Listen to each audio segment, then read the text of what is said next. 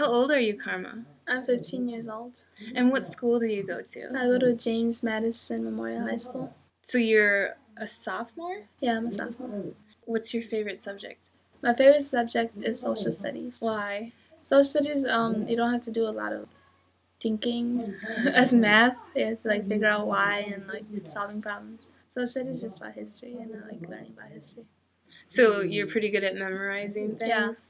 When did you come to the United States? I came to the United States in 1998. And you were how old? I was 6 years old. How did you come to live here? My dad, he was first sponsored by American Family in Madison, and he stayed at their place, and he collected a lot of money. And then later on, a few years, he got enough money for his whole family to come to Madison. What does sponsorship mean? That means legally the family... Oh yeah, they take you in and they give you food and shelter. When did you meet your dad? In America or Well, I mean because he wasn't there when you were born. Yeah, I first met him I think when I was 2, but that's what my mom said, and then he just went back to America. So I didn't see him that much. Yeah.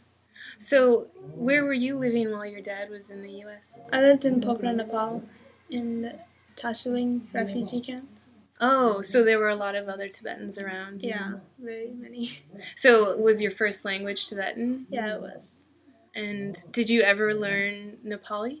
Yeah, I learned Nepali. My mom speaks Nepali because you have to buy food and clothes, and Nepal has full Nepalese vendors, and then you have to learn the language to, get around. What were the living conditions like in the camp? Living conditions wasn't really that great. Mostly all the houses were mud floors and mud walls, and the education isn't really that good as America is. So how many people are in your family? I have a mom and a dad, 2 brothers, and 3 sisters. Wow. And a grandma. And a grandma. Yeah. How did your family come to live in Nepal? My grandma, she fled from Tibet in around the 50s or 60s after the Chinese invasion, and she moved to Nepal. I don't know why. India, I don't know why she didn't move to India, but she moved here, and then my mom was born in Nepal, so then they just stayed here. So was your mom considered a Nepali citizen? I think so, yeah, but I didn't really ask her any questions. Do you think your mom describes herself as a Nepali woman? No, I don't think so. I think she really is proud of her Tibetan heritage. She would say she's Tibetan. And what ethnicity would you say you are? I'm Tibetan, yeah. Do you remember when you first came to the United States? I remember leaving Nepal, in December, and then I came here. It was a long flight, and then I remember. Was it really cold?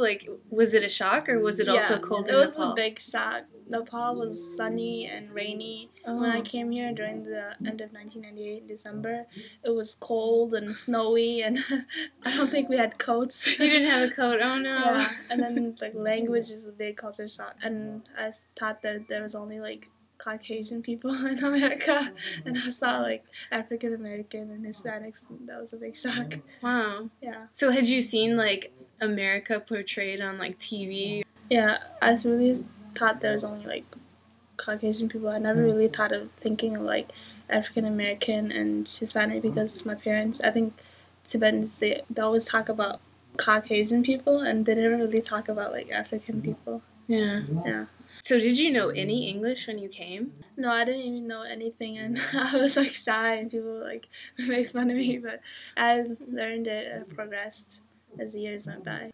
Did you take special English as a second language class, or? Yeah, I took ESL during 1st grade and all the way through 4th grade, but then I wasn't in it because there's other Asian families that just moved to Madison, so they needed help. So I knew better English to them. How do you like your lifestyle in the U.S.? I think it is way better than living in Nepal because of the education I get and where I live. It's a really good neighborhood, and I think I would have a better future in America than Nepal. What is your living situation right now? I live really right by the school, so then I can just walk to school and not My parents had to like drive a long way just to drop me off at school. And I live in a duplex with another Tibetan family. Oh. So yeah. So you guys still have sort of a community? Yeah.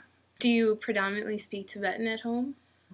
I try to, but then I forget like Tibetan words. And since I've been in America for a long time, yeah, I'm trying to learn, but it's kind of hard when in school, you're in school most of the days and people speak English all the time. Are a lot of your friends Tibetan? Yeah, I only have like one really good Tibetan friend, but I hang out with like American friends at school, but not as much as my Tibetan friends. Do you think that you're living a typical American, teenager lifestyle? Yeah, I really think so. Do you think your parents are stricter than American parents or very similar? Not all American families or parents allow you to date. Some American parents don't like that. Maybe they're strict as my parents, but I think it's unfair because they won't let me date. But I can get around it sometimes. Have you ever been asked out and you had to like turn him down because you were like, I can't go on dates? Yeah, I tell people that. And they're like, what? Yeah. Well, some of the ones that ask me out, they're not that cute. So, So you have an easy excuse. Yeah. That's cool. Have you done much traveling in the United States? Yeah, I went to Washington, D.C. and Minnesota and Chicago for like the tournaments in the summertime. Yeah, and I also been out of state in Toronto. Oh. Yeah. Would you ever move back to Asia, you think?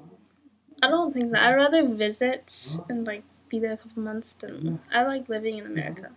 Have you visited since you've been in the U.S.? No, I don't. I never visited back. My parents have, but it's always like a lot of money just to travel there and come back. Do you keep in communication with any friends or family back in Nepal and India? When I first arrived here, yeah, I did, but then I don't know. I don't even know their addresses, and some of them don't have phones, so then I can't really communicate with them. Okay, well, thank you for talking with me. Thank you very much.